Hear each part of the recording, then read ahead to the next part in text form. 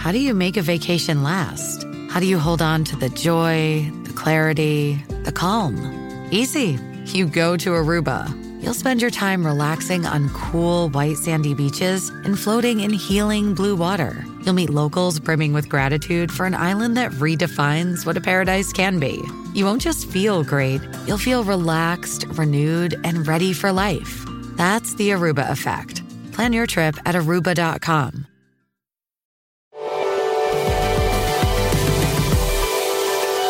Hi, I'm Jimmy Evans, co-host of the Marriage Today podcast. Today we have a great teaching for you that I pray helps you to grow your marriage and blesses you as you seek to center your marriage on Christ. Be sure to subscribe to this podcast channel to be notified of every new show. God bless you. So this is God's perfect plan. Number two. Number one is it makes us attractive to each other. Number two, the roles in Ephesians 5 release the potential in our spouse. Okay. So marriage is a win-win proposition. When you do marriage properly, both spouses win from this and we reach our potential. Now, we can't reach our potential without marriage. Now, there's an exception to that, and I'll talk about it in just a minute. The reason I know that is because God in Genesis 1 made everything that he made, and he said it was very good except for one thing. In Genesis 2:18, he said it's not good for that man to be alone. He looked at Adam by himself and says, that's not good. A 48-year-old married man has a 90% chance of reaching the age of 65. A 48-year-old single man has a 60% chance of reaching the age of 65. Men are profoundly better off with women in their lives. Because women are the ones shoving vitamins at you all the time. Women are the ones telling you to slow down. And so when you're driving, and so we're riskier, we just need women. And so the point is, if we could reach our potential on our own, God wouldn't have created marriage. Now, there are about 7% of the population is called to be single. There are some people that God just called them to be single. They're special, like Jesus, like the Apostle Paul. It's a special calling for a special group of people. The vast majority of people, you're wired for marriage because you need marriage to bring you to your full potential. Okay, so let me talk about that for just a minute. So men, Ephesians 5 says men are to nourish and cherish their wives. Those are agricultural terms. The word nourish means to feed to maturity, like a tree. You feed it until it grows to maturity. The word cherish means to keep warm. It means you keep it from freezing. And so we're supposed, like Christ does for us, we're supposed to nourish and cherish our wives. A good husband is a good greenhouse. A greenhouse is a protected environment of nurture, where it's protected from any outside force that would come and hurt that, rather than being exposed to the outside elements. A good husband is a good greenhouse. We nourish and cherish our wives. And so the number one job of a husband is to bring his wife to her full potential. Why did God create your wife in her mother's womb? You are God's partner to bring her to her full potential of being a stay-at-home mom, being an astronaut, being an astrophysicist, being a teacher, being a worship leader, whatever it is that God wants her to be. You're God's partner to do that. Well, when Karen and I got married, I was a male chauvinist pig. I came out of a family of male chauvinism. And so, male chauvinism is men are better than women. And that's what I believe. I mean, when Karen and I got married, I just thought she's married to Mr. Wonderful. She's blessed, first of all, to be married to Mr. Wonderful. And she gets to come along for the ride. I mean, she gets to be there when I live my life. And she gets to pick up after me and take care of me and all that kind of stuff. I thought that's great. So, she didn't, but I did. And my grandfather and that entire side of my family, they were just extremely chauvinistic. My grandfather never did anything for himself. My grandmother did every single thing for him. By the way, when he would be like out of coffee, he would just reach over and thump his coffee cup. And my grandmother would jump up and get him more coffee. And I thought two things. I thought, A, that's of the Lord. And B, I want one of those. And so Karen and I got married. And one time, I was like 20 years old, we first got married. And I was like drinking some iced tea, and I was almost out, and I reached over and thumped my iced tea glass. And she said, "You better be killing a fly there, pal." See, she never trained well. I kept trying to train her. She never trained well. But I was a male chauvinist pig. And I just thought marriage is about me, and Karen is just, lucky enough to be married to Mr. Wonderful. And one day I woke up and I realized it wasn't all about me, and that the most precious gift that God ever gave to me is Karen Evans. The most precious gift that God ever gives a man is his wife. Yes. And one day we're going to stand in account. And God's going to hold us accountable for, did you nourish and cherish her and bring her to her fullest potential, or did you use her? Was she just there? Was she your footstool?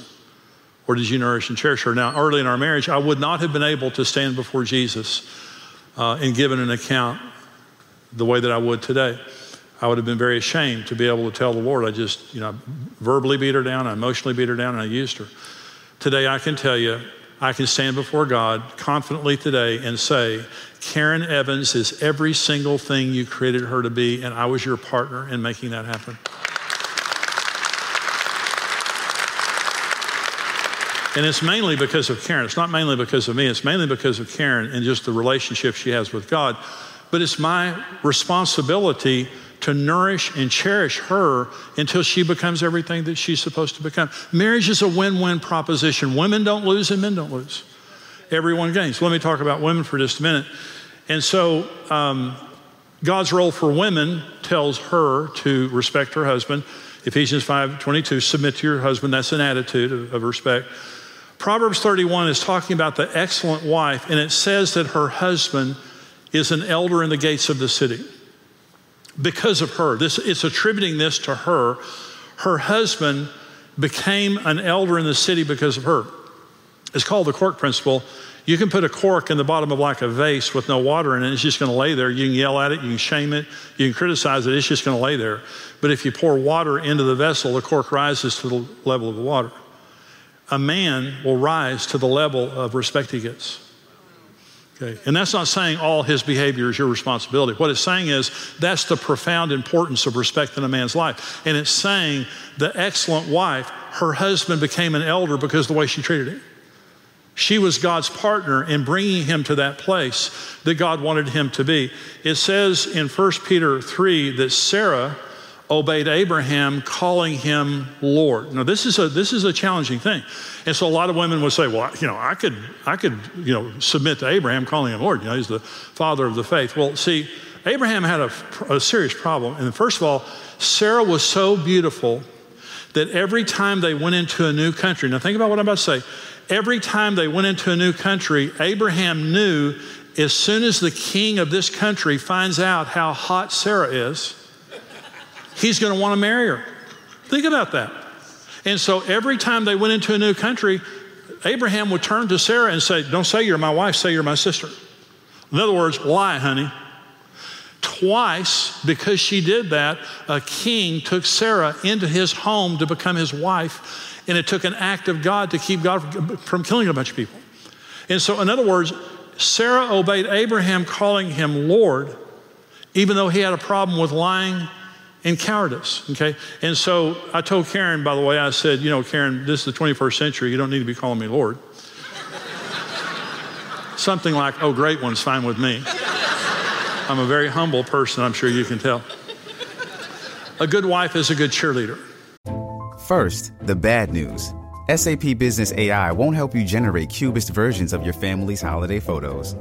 But it will help you understand which supplier is best to help you roll out your plant-based packaging in Southeast Asia, or identify the training your junior project manager needs to rise up the ranks, and automate repetitive tasks while you focus on big innovations, so you can be ready for the next opportunity.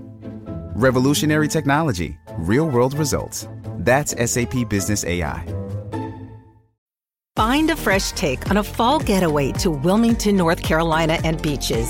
Enjoy hiking trails in a state park, fresh seafood with a side of live music, and fall festivals galore. Then live it up along the Riverwalk in Wilmington's historic downtown. With 3 island beaches, Carolina, Curie, and Wrightsville, and a vibrant downtown, you get the best of the Carolina coast all in one place. Plan your fall getaway at WilmingtonandBeachesVacation.com. Dreaming of a better sleep? Tossing and turning is not your destiny. And Ollie is here to help. Ollie invites you to sink into sweet, sweet slumber to improve your mental and physical health and overall wellness. More than just melatonin, Ollie's ingredients help you unwind your mind for a delightfully dreamy drift off. Sleep is on the way at Ollie.com. That's OLLY.com.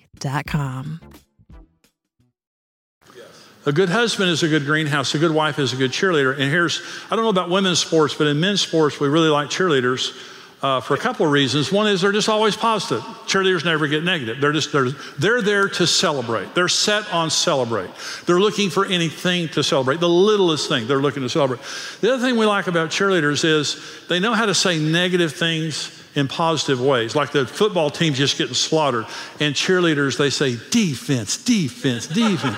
Hold that line, hold that line. They don't say, you bunch of sissies, would you tackle somebody? My grandmother could have caught that guy on her walker. Good grief. So they're so positive. A man will slide down a mountain of razor blades to land in a lake of lemon juice to hear one idiot say, you're the man. And he'll go do it again. We just don't need security the way that women need security. We become in an atmosphere of respect. Respect me and I'll do anything for it. Yeah. Okay. Respect releases our superpowers. Disrespect is our kryptonite. And so women become in an atmosphere of nourishing and cherishing. Men become in an atmosphere of respect. That's exactly what Ephesians 5 says. So not only do the roles in Ephesians 5 attract us to each other, we both grow and become in that atmosphere. Okay, so this is number 3, is the roles in Ephesians 5 disable our sin natures and keep them from destroying our marriage. Now, we have a sin nature. All of us have a sin nature.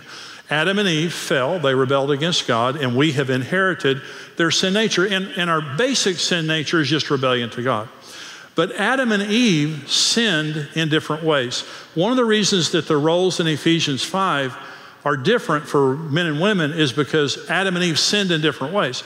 So when you do what Ephesians 5 says, it crucifies your sin nature and keeps it from destroying your marriage. And by the way, if you can't do what Ephesians 5 says, your sin nature is controlling you, okay?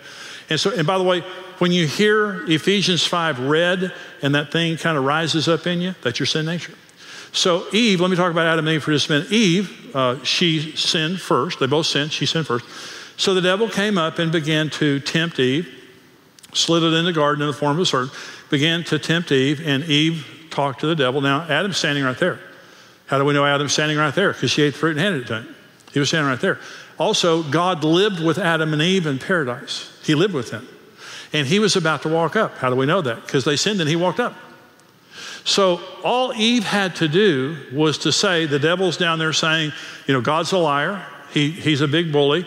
And if you eat of the fruit of that tree over there, you're going to be better off. All she had to do is to say, that's very interesting. I've never heard that before. Please let me consult with my husband.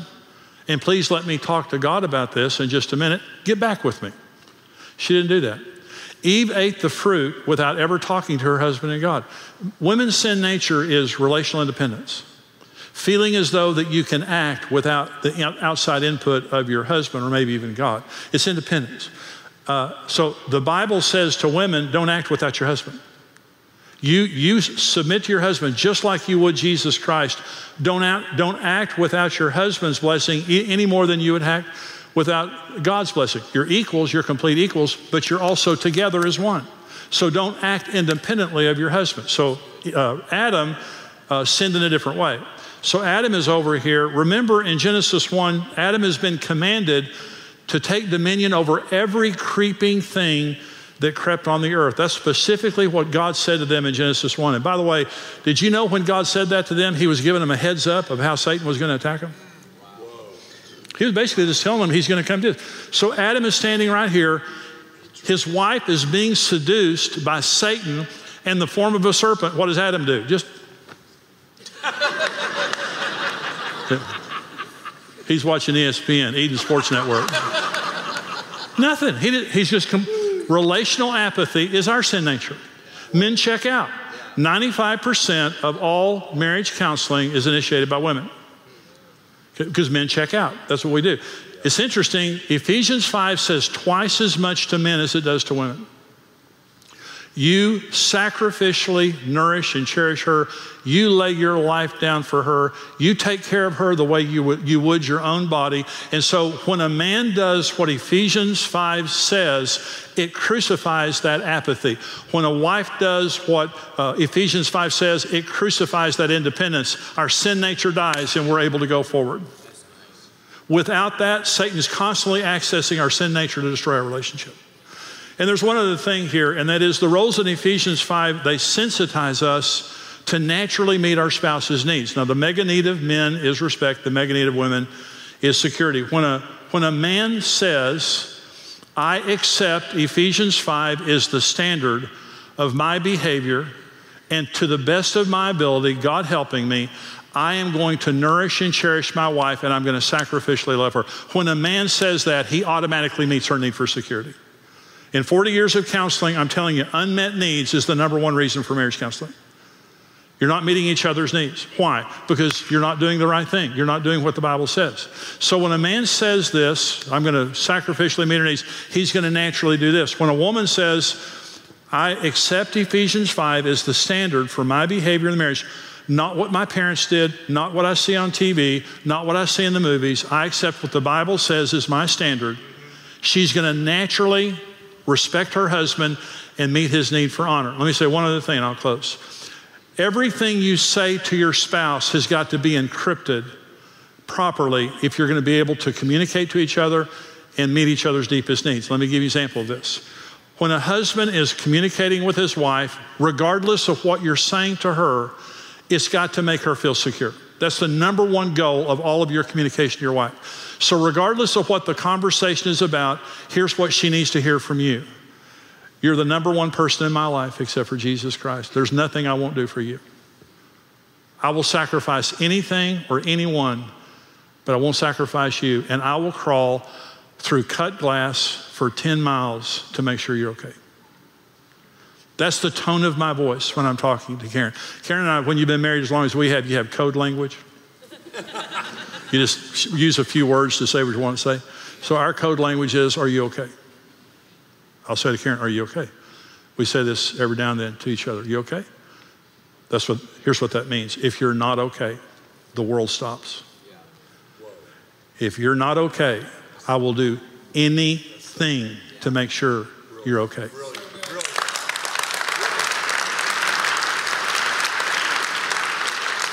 If you're a woman and you're talking to your husband, regardless of what the conversation is, there has to be a tone of respect.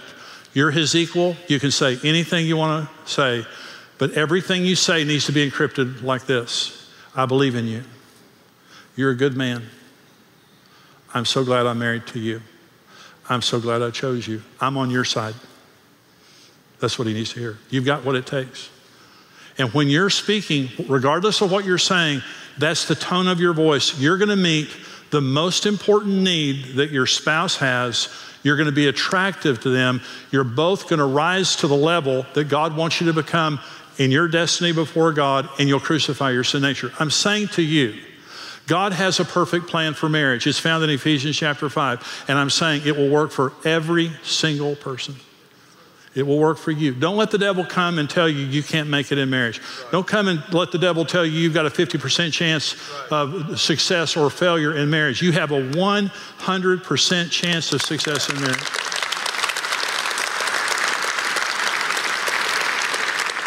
Well, bow your heads with me and let me pray for you. Father, thank you for these precious people, this wonderful, wonderful church. Bless this church and these people. For every single and divorced person here, I pray that you'll give them hope today, that this message will give them hope, that they can be successfully married for the rest of their lives, and you'll bless it. For every married couple here today, I pray you'll give them hope too. Repair their hearts, bring them closer together than they've ever been before, and let Ephesians 5 be our guide as we go forward. In Jesus' name, amen.